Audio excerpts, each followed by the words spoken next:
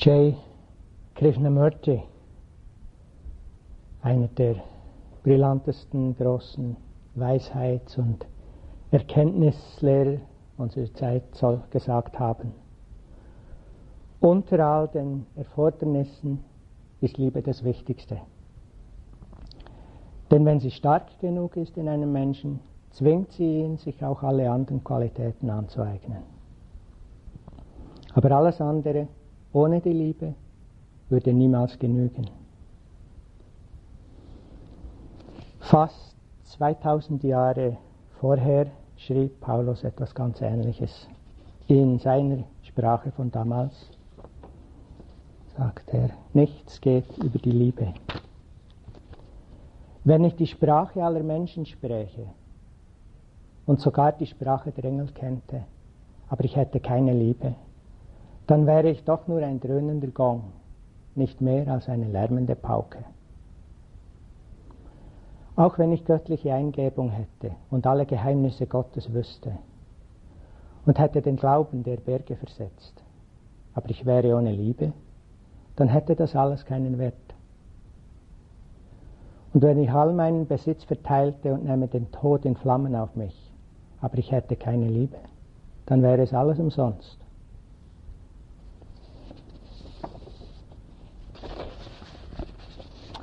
Ich möchte heute Abend über die grundlegend gute Natur des Herzens und des Geistes sprechen, über Liebe und Mitgefühl. In der buddhistischen Psychologie, im Abhidhamma, spricht man von einer Anzahl von positiven, heilsamen Geistesqualitäten, wie zum Beispiel Gewaltlosigkeit oder die Abwesenheit von Verlangen und Haften. Es gibt, glaube ich, kein Wort in Deutsch. Es wäre so etwas wie Verlangenslosigkeit. Wie die Abwesenheit von Hass und Aversion, also nicht Hass. All diese Qualitäten werden in der Pali-Sprache, der Sprache, die Buddha gesprochen haben soll, als Sobbana bezeichnet, was so viel heißt wie wunderbar oder schön oder strahlend, gut. Damit soll gesagt werden, dass wenn negative oder unheilsame, schwierige Geistesqualitäten oder Emotionen wie Hass, Aversion oder Verlangen und Haften abwesend sind, dass der Geist nicht einfach dann neutral ist, sondern dass er dann eben strahlend ist, dass er in sich eigentlich gut ist. Es sind diese Verdunkelungen, diese Hemmnisse, die wir vorgestern betrachtet haben und vielleicht seither auch immer wieder betrachtet haben, die den strahlenden, allguten Geist verdunkeln. Mit anderen Worten, wenn der Geist frei ist von Aversion und Widerstand, dann ist er sanft, geduldig, annehmend. Das ist er dann schon. Es ist nicht, dass wir das noch hinkriegen müssen. Und wenn der Geist frei ist von Hass, ist er liebevoll und gütig. Und wenn er frei ist von Gewalttätigkeit und Grausamkeit, dann ist er mitfühlend.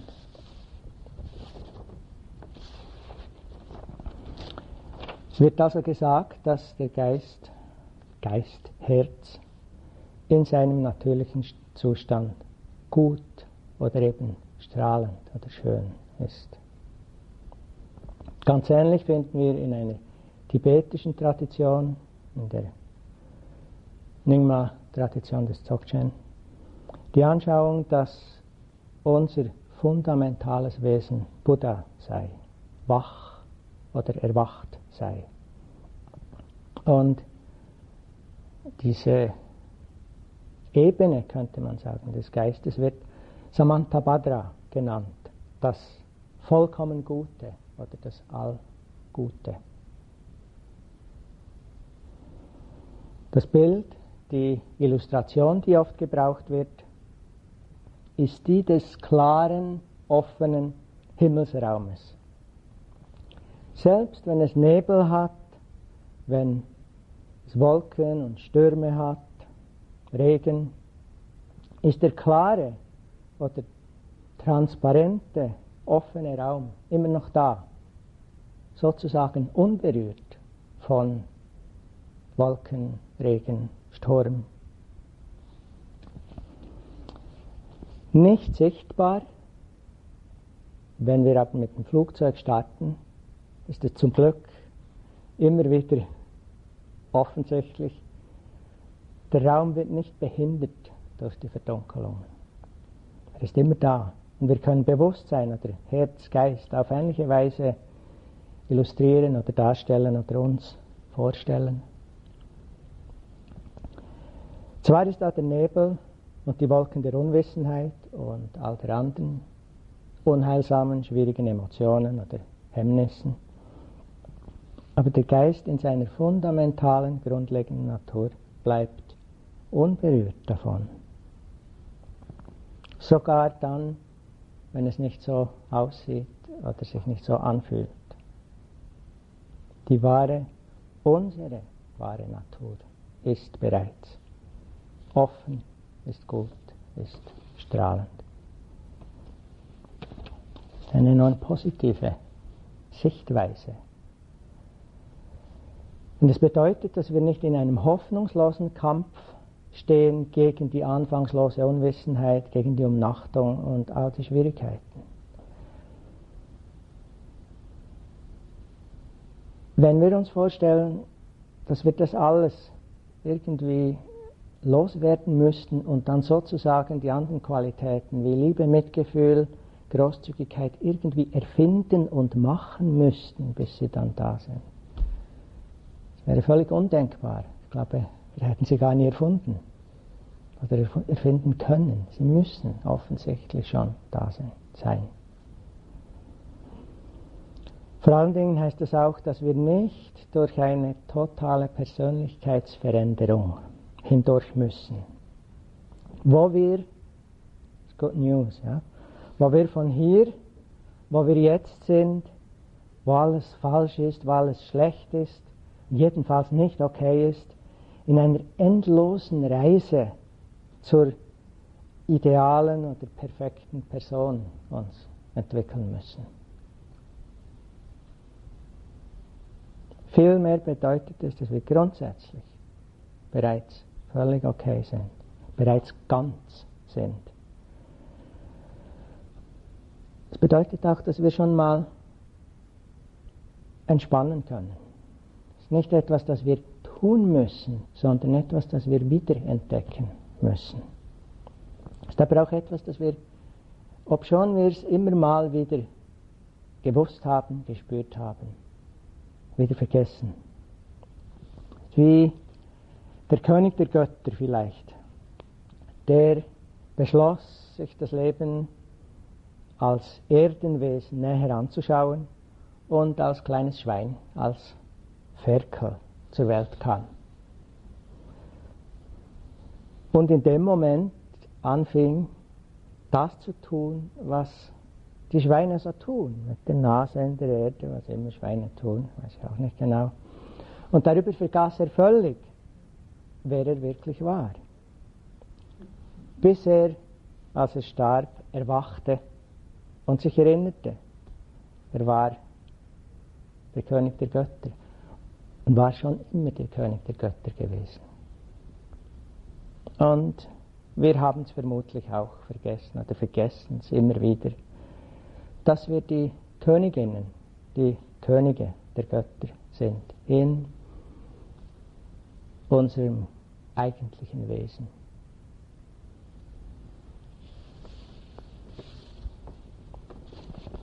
Sogar in unserer Unwissenheit, in unserer Umnachtung, ist die Leuchtkraft unserer wahren Natur stark genug, dass sie immer wieder mal von Zeit zu Zeit hindurch scheint.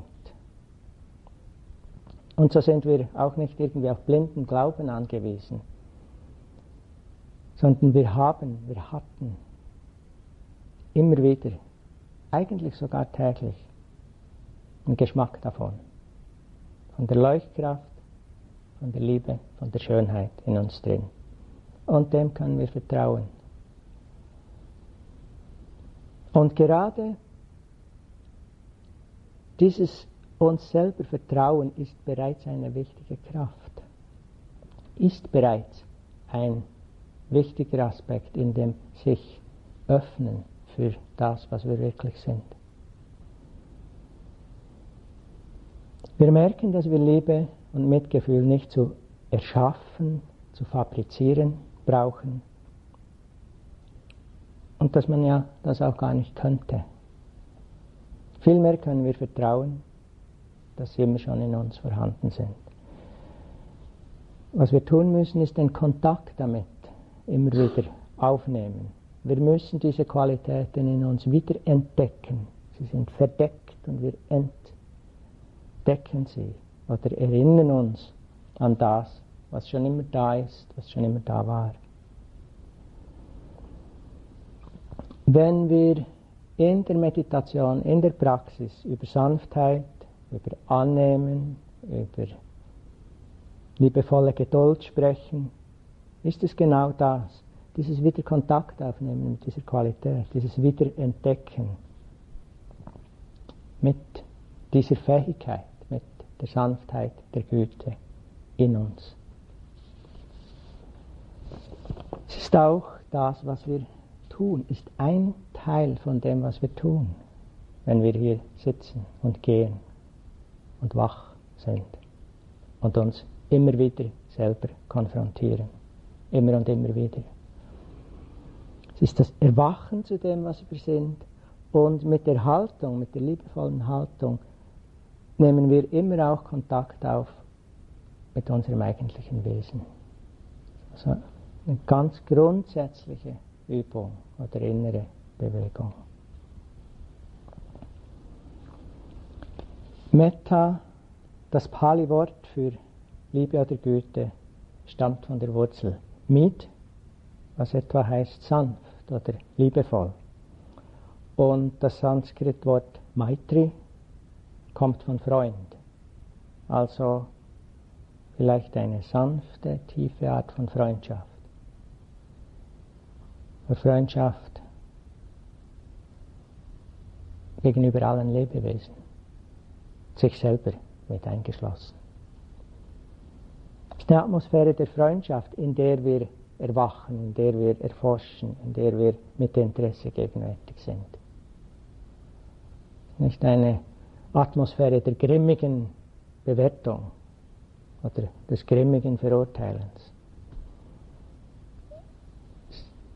Diese Haltung, die auch immer wieder da ist, schafft mehr von den Wolken, die machen, dass wir nicht so gut sehen oder spüren, wer wir sind. Die sanfte und liebevolle Haltung verbindet uns mit dem, was heilend ist, was wir wirklich sind, was uns heil macht, ganz macht. Im spezifischeren Sinne bezieht sich Metta auf Lebewesen, der Wunsch, dass Lebewesen glücklich sein mögen. Also ganz genau ausgedrückt ist Metta dieser Wunsch. Mögen alle Lebewesen glücklich sein. Mögest du glücklich sein? Möge ich glücklich sein? Möge ich frei sein? Möge ich gesund sein?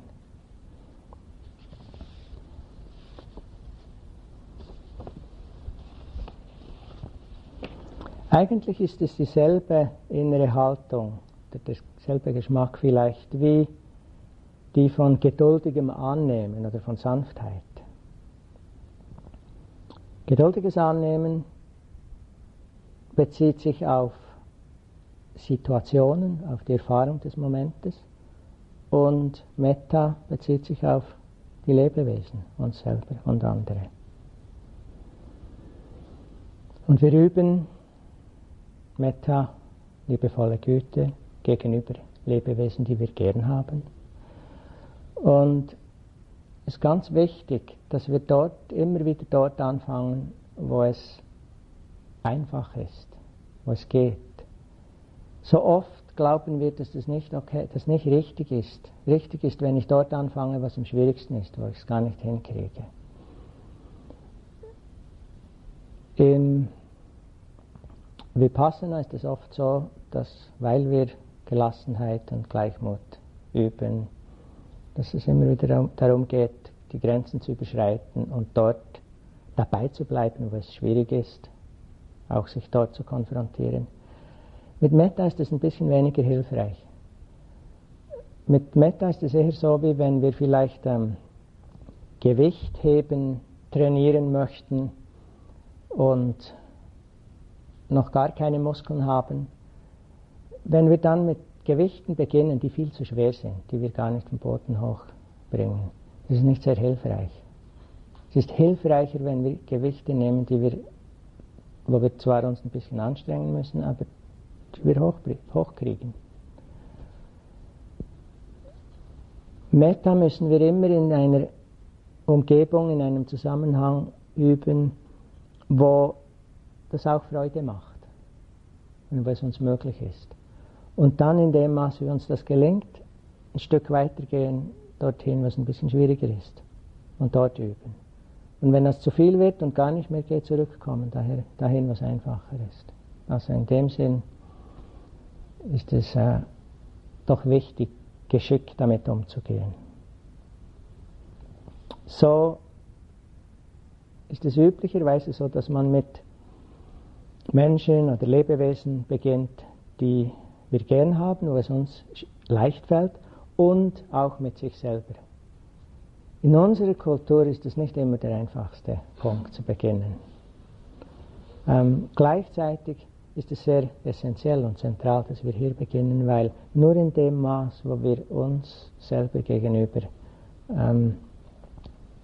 liebevoll sein können, nur in dem Maß können wir es tatsächlich gegenüber anderen auch sein. Wir können so tun, als wären wir liebevoll anderen gegenüber.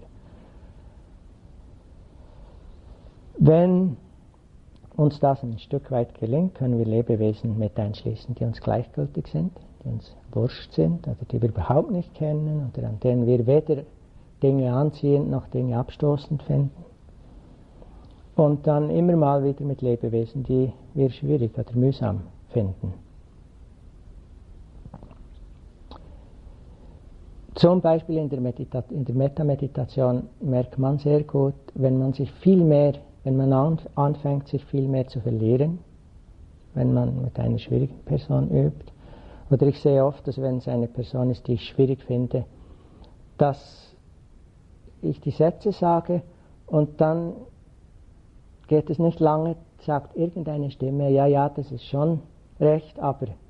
Und dann kommt das hoch, was ich dann doch nicht okay finde. Wenn das zu stark wird, ist es sinnvoll, wieder zurückzukommen zu jemandem, wo es einfacher ist. Immer und immer wieder. Auf gleiche Weise, wie wir mit einfachen oder mit Leuten, die wir gern haben, mit Leuten, die uns gleichgültig sind und mit anderen, die wir schwierig finden, üben, auf gleiche Weise üben wir geduldiges Annehmen gegenüber Dingen, Situationen und inneren Erfahrungen, die wir gern haben, das sind die angenehmen, gegenüber denen, die uns egal sind, das sind all die Neutralen, die sich neutral anfühlen, und gegenüber denen, die wir schwierig finden, nämlich die unangenehmen und schmerzhaften. Und so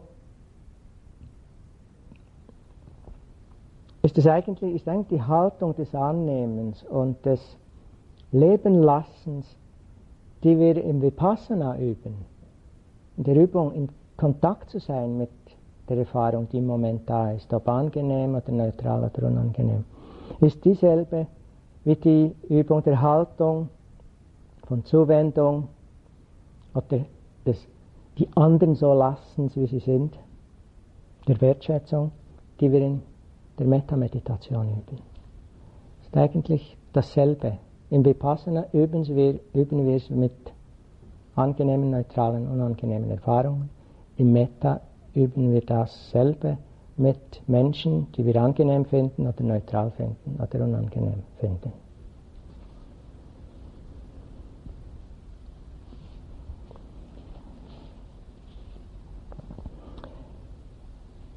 Ist auch ganz zentral für die Praxis, immer wieder zu schauen, was das für eine Qualität ist. Wir denken alle, ja, Liebe, liebevolle Güte. Aber ich glaube, es ist wichtig, dass wir das kennenlernen und sehen, was da für Facetten sind und was damit gemeint sein könnte und welche Aspekte davon hilfreicher sind und welche weniger. Besonders in der Praxis, aber im Leben überhaupt.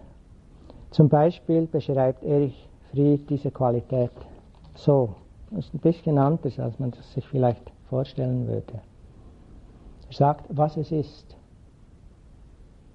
Es ist Unsinn, sagt die Vernunft. Es ist, was es ist, sagt die Liebe. Es ist Unglück, sagt die Berechnung. Es ist nichts als Schmerz, sagt die Angst. Es ist aussichtslos, sagt der Verstand. Es ist, was es ist, sagt die Liebe. Es ist lächerlich, sagt der Stolz. Es ist leichtsinnig, sagt die Vorsicht. Es ist unmöglich, sagt die Erfahrung. Es ist, was es ist, sagt die Liebe. Es ist also wirklich viel mehr als ein bestimmtes, schönes, angenehmes Gefühl, ist es eine Haltung. Und in dieser Haltung mag es auch manchmal ein angenehmes Gefühl sein und manchmal nicht. Wenn jemand stolpert und im nächsten Moment sind wir dort, um zu helfen, dann ist das vielleicht nicht ein Moment, wo wir zuerst ein gutes Gefühl haben für die Person und ich mag dich gut, sondern eigentlich ist es unmittelbar, direkt. Und es ist dieses selbe, was immer es auch ist, Wissen um unsere Verbundenheit, die eigentlich ganz spontan ist, wenn nicht unsere Wolken dazwischen sind.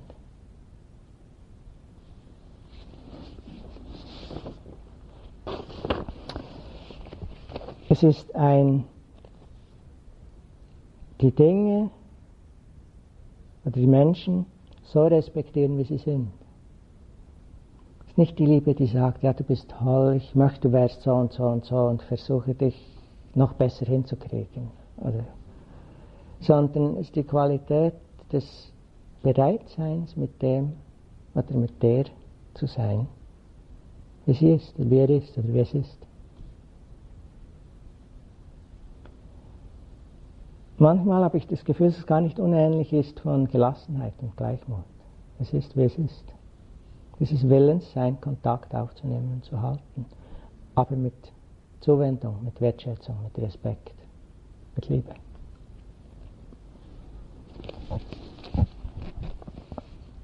Grundlegende Natur, offener Himmelsraum sind natürlich auch nur Bilder, die Bilder, die ich vorhin gebraucht habe. Oder vielleicht Modelle, um Geist und Herz in Worten zu beschreiben.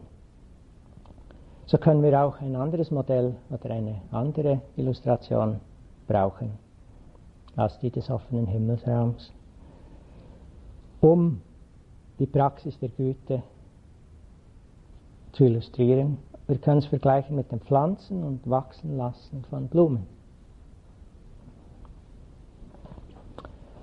Alles ist bereits in der Zwiebel oder im Samen vorhanden. Es sind schon Gladiolen oder Tulpen oder was immer. Die vollständige Blume ist vorhanden. Eine einzigartige Blume ist da. Es fehlt noch etwas, also meistens stellen wir nicht einfach Zwiebeln ein und in eine Vase und schauen die an.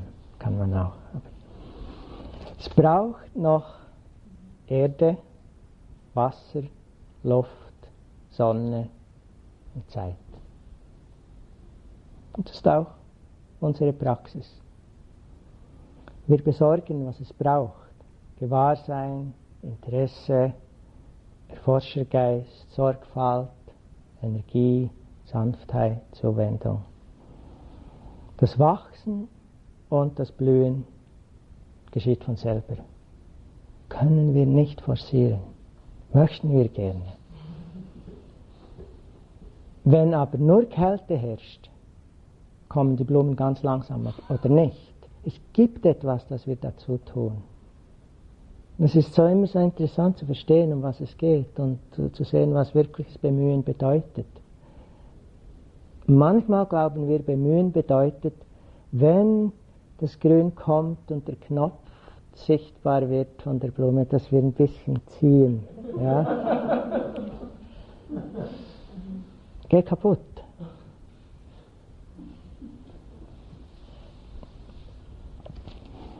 Der Thai-Meditationsmeister Ajahn Chah sagt, euer Bemühen soll konstant sein, aber ob die Frucht der Erkenntnis früher kommt oder später, das liegt nicht in unserer Hand, das können wir nicht erzwingen. Genauso wenig wie wir das Wachsen des Baumes, den wir gepflanzt haben, erzwingen können. Der Baum folgt seinem eigenen Rhythmus. Wir überlassen das Geschäft der Pflanzen den Pflanzen und kümmern uns um unser eigenes. Unser eigenes Geschäft ist, die Zutaten, die nötig sind, immer wieder zu geben, zu pflegen.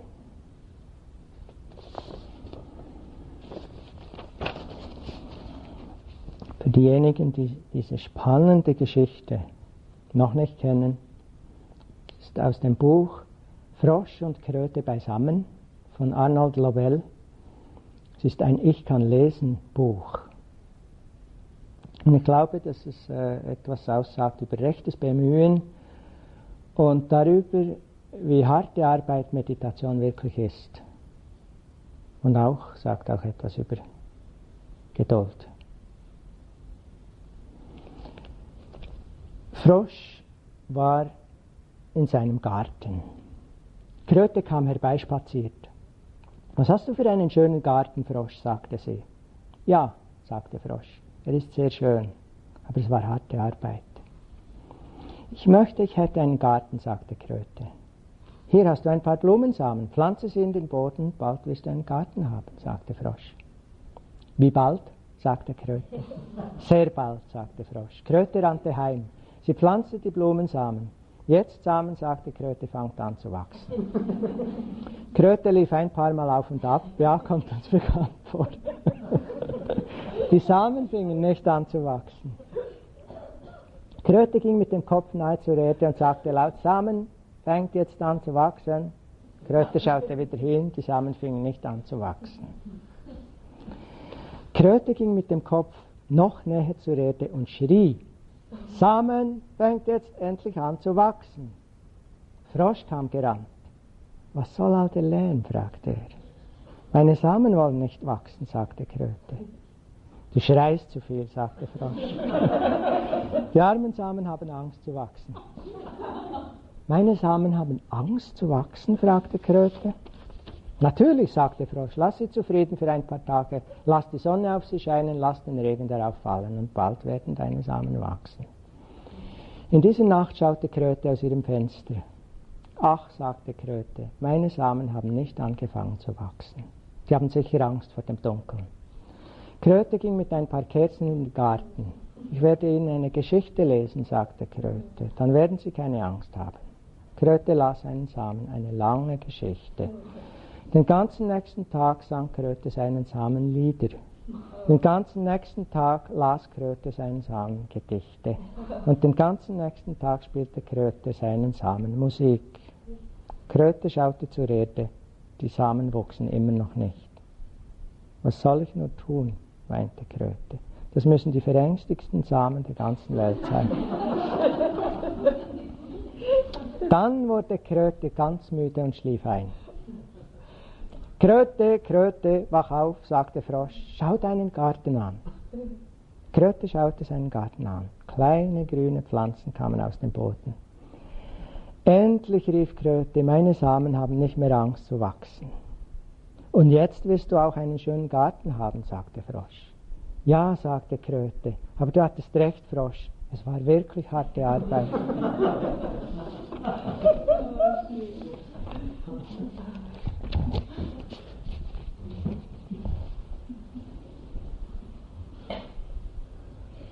Ich glaube, Meditation ist harte Arbeit, aber sehr viel von dem, was es so hart macht, ist genau das, was es nicht bräuchte.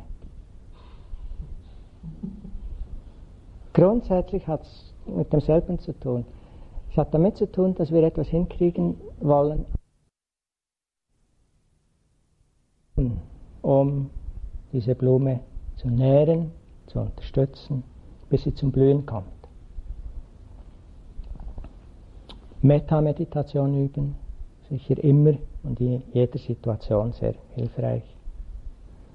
Vergeben üben, sich selber und anderen.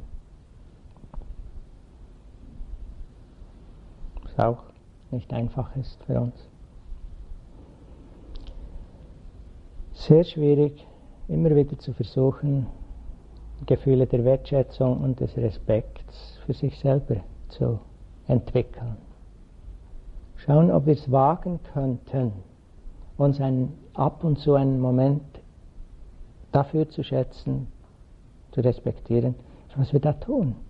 Das ist enorm anstrengend, das ist enorm viel Entsagung, viel Hingebung, viel Bemühen, um das Leben zu erkennen, zu verstehen, um innerlich zu wachsen. Können wir das wertschätzen? Oder ist, ich bin schon wieder nicht beim Atem, jetzt bin ich schon wieder ärgerlich, jetzt ist schon wieder das. Ist das so stark, dass wir gar nicht wertschätzen können, was wir eigentlich tun?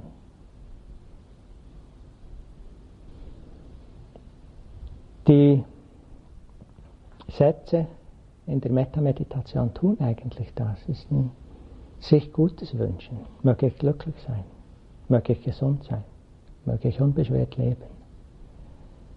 Übt Metta-Meditation immer wieder, nicht nur wenn sie angeleitet ist, sondern auch zu anderen Zeiten und auch im Alltag.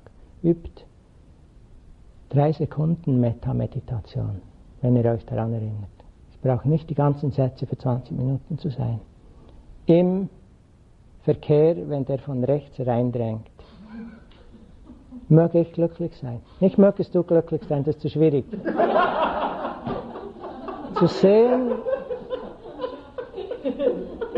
sehen, zu spüren, was wir unter Umständen mit uns tun. Und dann denken, sorry, möge ich glücklich sein, dass wir das wieder gehen lassen können. Möge ich unbeschwert leben. Dann ist es viel einfacher, das loszulassen.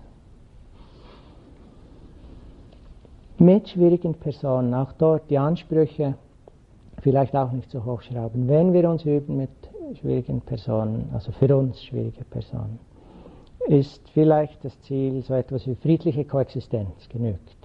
Keine fantastischen, überfließenden Herzen, die diese unmögliche Person völlig einschließen. Das ist nicht nötig. In der eigentlichen Metta-Praxis, um euch nochmal daran zu erinnern, das hat Ursula sicher immer wieder erwähnt, die Sätze wiederholen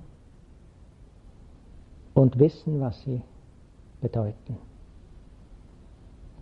Keine Gefühle, die wir hinkriegen müssen, das ist das Anstrengendste und das Nutzloseste, aber dass wir die Sätze sagen, und zwar rhythmisch, ziemlich kontinuierlich, nicht noch andere Geschichten dazu, und immer wissen, was wir sagen.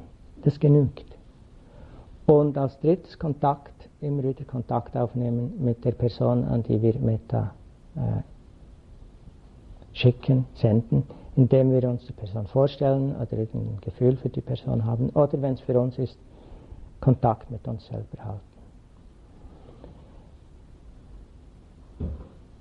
Ich habe mal vor einem Jahr oder 2 die sehr gute Idee gehabt, mal zu versuchen, ob ich schlechte Wünsche sagen kann und sie aber gut meinen. Oder umgekehrt, ob ich Metta-Sätze aufsagen kann und dabei Schlechtes denken kann. Und es ging nicht, es war faszinierend. Es ist wie, die Bedeutung der Sätze ist sehr eng mit der inneren Haltung verbunden, viel enger, als wir das vielleicht glauben. Wir können sie mechanisch sagen und dann etwas anderes denken, das kann man. Aber wenn ich weiß, was ich sage, wenn ich sage, mögest du glücklich sein, mögest du unbeschwert Leben, ist es nicht möglich, gleichzeitig daneben zu denken, du Idiot. Ich kann das, wenn ich es in einem ganz zynischen Ton sage oder wenn ich das hinten nach anhänge. Was das besagt, ist, dass wenn wir die Sätze brauchen, wenn wir die Sätze sagen und wissen, was sie bedeuten, dann wirkt das bereits. Und ich glaube, es ist wichtig für uns, dass uns das klar ist und dass wir dem trauen.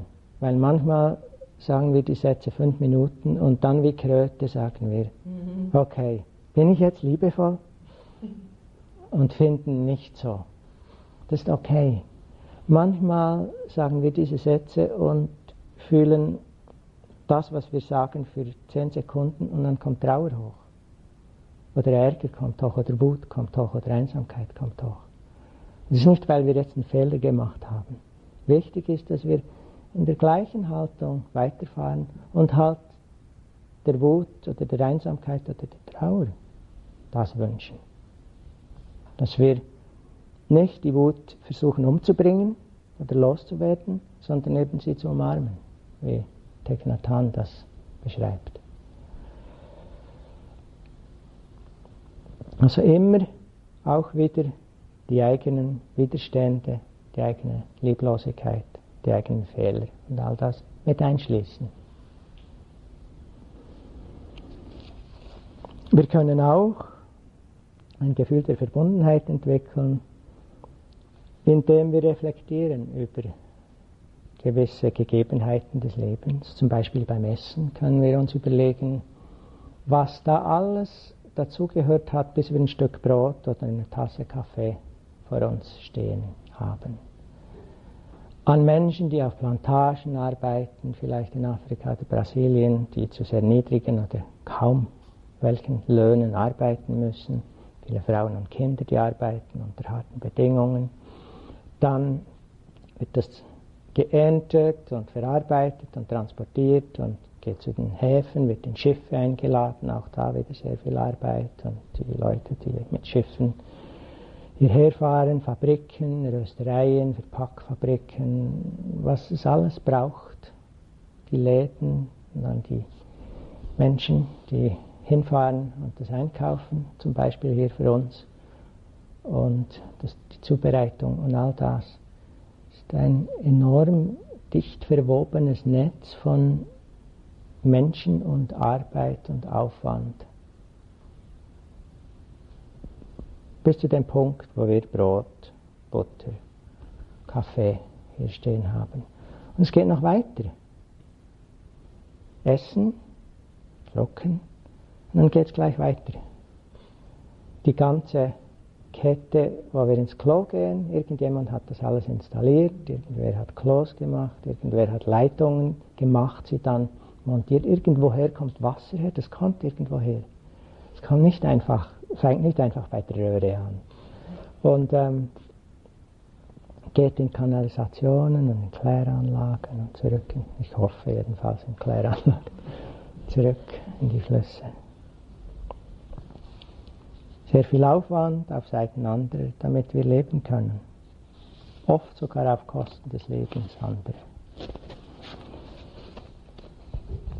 Wir können immer mal wieder uns selber an den Platz, an die Stelle anderer setzen. Auch ganz interessant. Vielleicht die Stelle des Partners, der Partnerin einnehmen während einer Meinungsverschiedenheit. So, wenn ich für einen Moment schaue, wie ich da ankomme, in welchem Tonfall ich sage, was ich sage, kann das schon sehr hilfreich sein.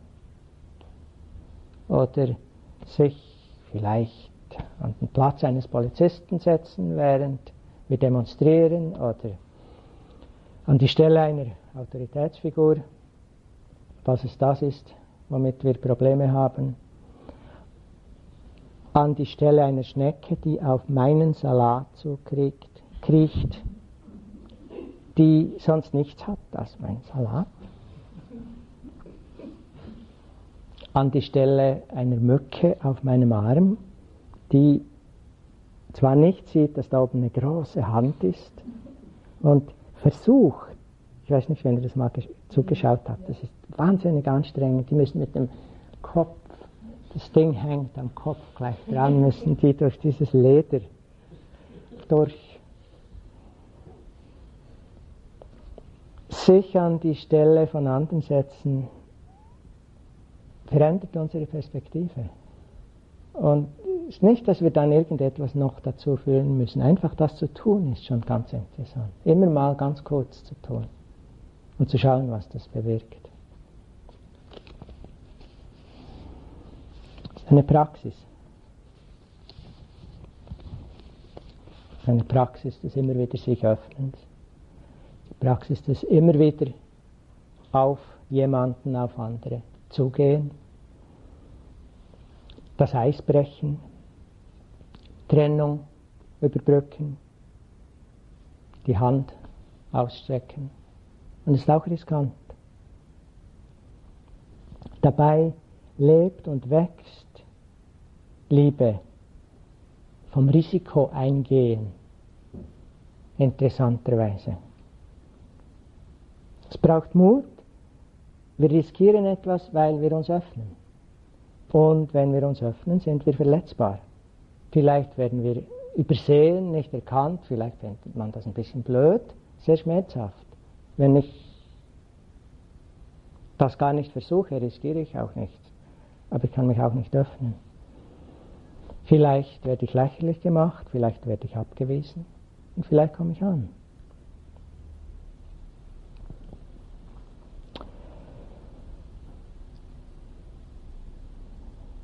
Für mich ist immer wieder auch eine Frage, was ist Metta? Was ist es eigentlich, Liebe? Und manchmal denke ich, es hat etwas mit Segen zu tun, was auch etwas ist, was ich nicht verstehe. Es gibt's und ich weiß nicht, was es ist. Es hat irgendetwas zu tun mit berührt werden oder berühren aus dem Raum dieser grundlegenden Liebe. Gaue Canel hat ein Gedicht gemacht über das Wesen von Segen. Die Knospe steht für alle Dinge, sogar für die Dinge, die nicht blühen.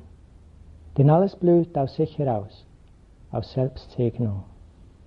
Obschon es manchmal nötig ist, einem Ding seine Lieblichkeit wieder zu lehren, die Hand an die Braue zu legen, der Blume, und ihr in Wort und Berührung zu sagen, dass sie lieblich ist, bis sie wieder aus sich heraus blüht, aus Selbstsegnung.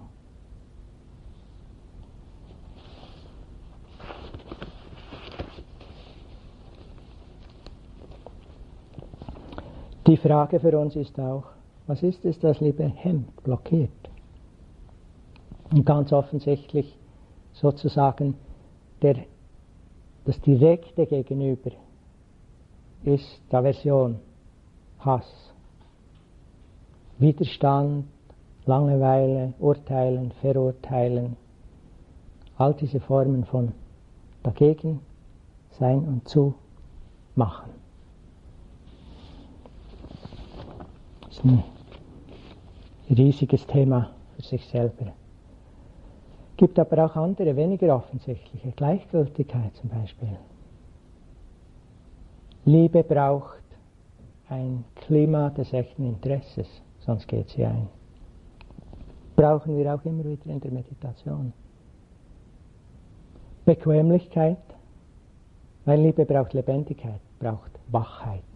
Sonst fehlt ihr die Energie für die nötige Intensität. Aber auch das Gegenteil, Geschäftigkeit, blockiert Liebe. Liebe braucht Innehalten und braucht Raum, sonst wird sie überfahren. Der größte Blocker ist wahrscheinlich Angst. Das ist eben genau das, was uns hindert daran, den ersten Schritt zu tun, die Arme zu öffnen. Und der Schlüssel ist immer wieder, sich die Angst fühlen lassen und es trotzdem tun. Trotz der Angst. Oft denken wir, okay, ich warte, bis sich das besser anfühlt, bis die Angst weg ist. Und so oft ist die Gelegenheit dann auch weg. Wir können es uns nicht leisten, zu warten, bis die Angst weg ist. Jedes Mal, wenn wir warten, und das tun wir immer mal wieder, wird unser Leben so viel ärmer. Also es ist ein Risiko, das wir immer wieder eingehen müssen. Und das bedeutet, wir müssen vertrauen. Wir müssen sozusagen ins kalte Wasser springen, immer mal wieder. Um zu finden, dass es vielleicht gar nicht kalt ist oder ab und zu eben doch eiskalt ist.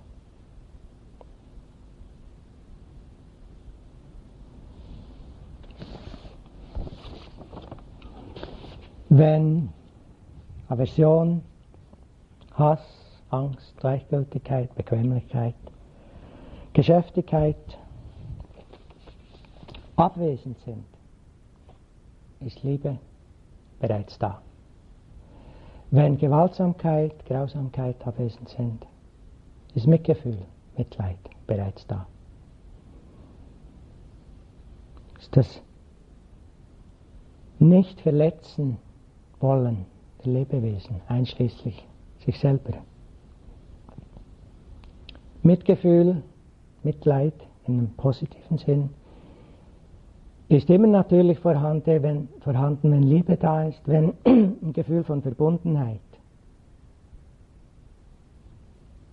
Zusammengehörigkeit mit dem Leben da ist. Mitgefühl ist auch nahe verwandt mit Sila oder Ethik. Es ist nicht verletzen, das, was nicht verletzen möchte. Das, was nicht nimmt, was ihm nicht gehört, was anderen gehört. Das, was nicht verletzen will in Beziehungen, in intimen Beziehungen. Was nicht verletzen will durch Rede, durch verletzende Rede, Unehrlichkeit, all das. Mitgefühl ist der Wunsch, dass doch alle Lebewesen frei sein mögen von Leiden. Liebe ist der Wunsch, dass alle Lebewesen glücklich sein mögen. Mitgefühl ist der Wunsch, dass alle Lebewesen frei sein mögen vom Leiden. Vielleicht ist Mitgefühl manchmal sogar die Unfähigkeit, das Leiden anderer Lebewesen zu ertragen. Die Qualität ist eigentlich die gleiche wie Liebe. Aber beim Mitgefühl ist der Fokus auf dem Leiden, dem eigenen oder dem Leiden anderer Lebewesen und dem Wunsch, dass wir frei davon sein mögen. Das deutet auch auf einen wichtigen Punkt hin. Mitgefühl entsteht als Antwort auf Leiden, auf Schmerz, aus dem Kontakt mit dem Leiden und mit dem Schmerz. Und so stellt sich die Frage, sind wir bereit? Bin ich bereit, Leiden und Schmerz zu sehen, zu fühlen?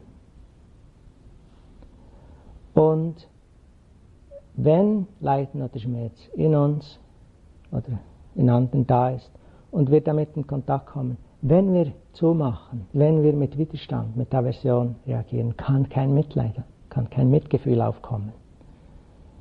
Ich sehe das oft bei mir mit all den Medienmeldungen. Das ist so viel und so abstrakt, dass es einfach nur noch zumacht. Es ist fast nicht möglich, sich da noch reinzuversetzen. Wenn ein Mensch, eine Person, ganz egal ob das jemand ist, den ich besonders gut mag oder nicht, zu mir kommt oder ich einer Person begegne und die offensichtlich leidet, dann ist das ganz anders. Und dort ist dann aber auch immer wieder die Frage und der Punkt, wage ich es, bin ich bereit dafür da zu sein, mein Herz zu öffnen, oder mache ich zu? Immer dann, wenn ich es wage zu öffnen, entsteht Mitleid von selber. Es ist nicht noch etwas, das wir tun müssen. Es ist nicht dann, wenn ich sage, ja okay, ich schreibe jetzt doch noch einen Check für die. Es ist sicher auch hilfreich, aber es ist nicht, wenn ich trotzdem was Gutes tue, obschon ich es eigentlich gar nicht fühlen mag. Und so üben wir hier auch immer wieder Mitgefühl. Wie oft ist es schwierig, wenn wir sitzen? Wie oft ist es unangenehm, wenn wir gehen? Wie oft ist es schmerzhaft, wenn wir uns selber begegnen? Immer dann, wenn wir wirklich bereit sind, für uns damit hier zu sein, entsteht Mitgefühl. Und immer dann, wenn wir zumachen, entsteht keines. Und ich glaube, das immer wieder zu sehen und zu beobachten und damit zu spielen, ist sehr hilfreich, sehr interessant.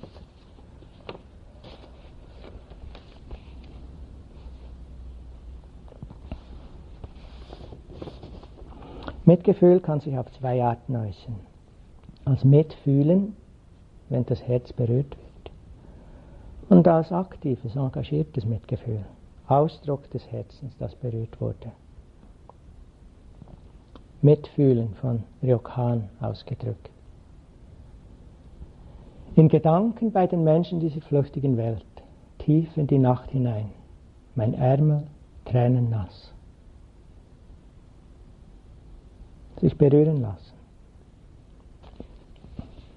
Der Aspekt des aktiven, engagierten Mitgefühls wird im Buddhismus als Geist der Bodhisattvas bezeichnet. Wenn sich das Herz dem Leiden ganz öffnet, erwacht der Bodhisattva-Geist. Aus der Erfahrung der Verbundenheit allen Lebens heraus sind Bodhisattvas bestrebt, nicht einfach ihr eigenes Leid zu heilen, sondern so lange fortzuwirken, bis ausnahmslos alle Wesen Befreiung und Ganzheit erreicht haben. Ohne Programm, ohne geht es 14 Jahre oder 14 Äonen oder wie lang.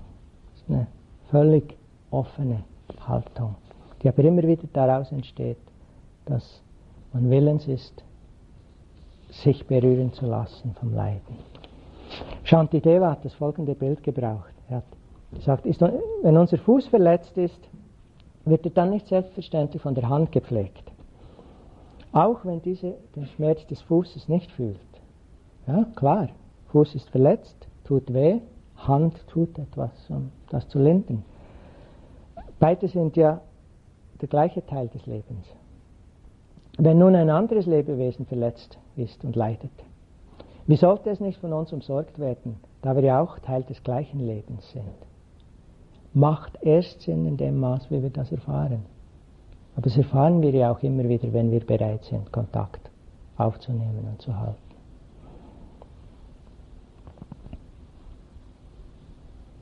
Mit anderen Worten, das Offensichtliche, es genügt nicht nur voller Mitgefühl dazusitzen und zu üben, aber das ist sehr richtig, sehr wichtig. Aber es reicht nicht, wenn jemand sich dem Abgrund zubewegt. Wir müssen auch handeln. So lauten Wunsch und Inspiration der Bodhisattvas. Die Lebewesen sind zahllos, ich werde helfen, sie zu befreien. Die inneren Konflikte sind endlos, ich werde sie beenden. Die möglichen Erkenntnisse sind unermesslich, ich werde sie verwirklichen. Der Weg der Buddhas ist vollkommen, ich werde ihn bis zum Ende gehen.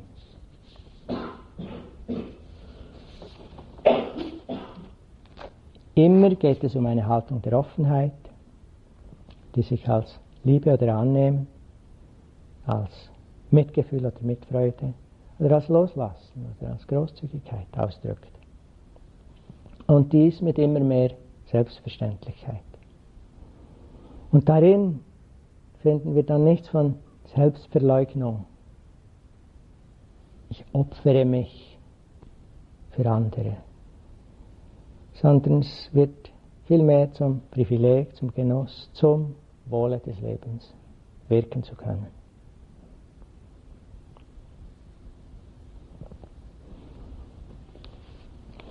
In einem Gedicht heißt es, nichts spielt eine Rolle und alles muss vergehen.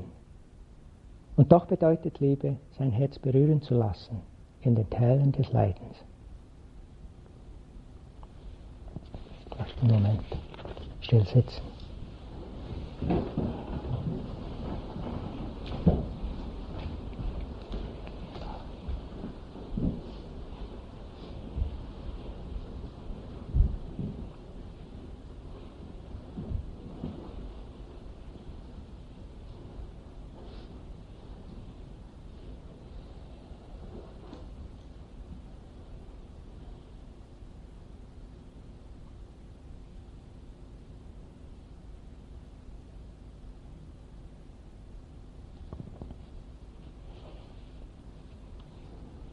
Für mich ein sehr berührender Ausdruck von Mitgefühl ist die Widmung am Schluss von Shantidevas Buch Eintritt in den Weg der Bodhisattvas, der Bodhicharyavatara. Er schreibt: Durch die Kraft des Verfassens dieses Textes mögen alle Lebewesen sich in Bodhisattva-Praxis üben. Durch die Kraft dieser Verdienste mögen alle Lebewesen überall, geplagt durch Leiden an Körper und Geist, einen Ozean aus Glück und Freude erreichen. Mögen alle Tiere frei sein von Angst, mögen alle hungrigen Geister zufrieden sein, mögen die Bereiche der Höllen zu Orten der Freude werden, mit Lotusteichen und mit Enten und Schwänen.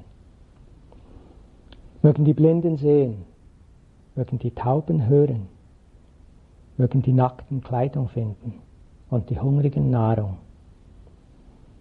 Mögen die Durstigen Wasser finden und köstliche Getränke. Mögen die Armen Reichtum finden, mögen die Bekümmerten sich erfreuen, mögen die Bedrückten neue Hoffnung finden und Glück und Wohlergehen. In allen Richtungen und überall möge es Gärten geben mit wunscherfüllenden Bäumen, erfüllt mit dem süßen Klang der Lehre, verkündet durch Buddhas und Bodhisattvas. Mögen alle Wesen ununterbrochen den Klang der Lehre hören und mögen sie ständig mit Buddhas und Bodhisattvas zusammen sein. Mögen die Lebewesen nie mehr in qualvolle Lebensbereiche fallen und mögen sie kein schweres Leid erfahren. Solange es leidende Wesen gibt, möge ich hier bleiben und helfen, sie zu befreien. Thank you for listening. To learn how you can support the teachers and Dharma Seed, please visit dharmaseed.org/donate.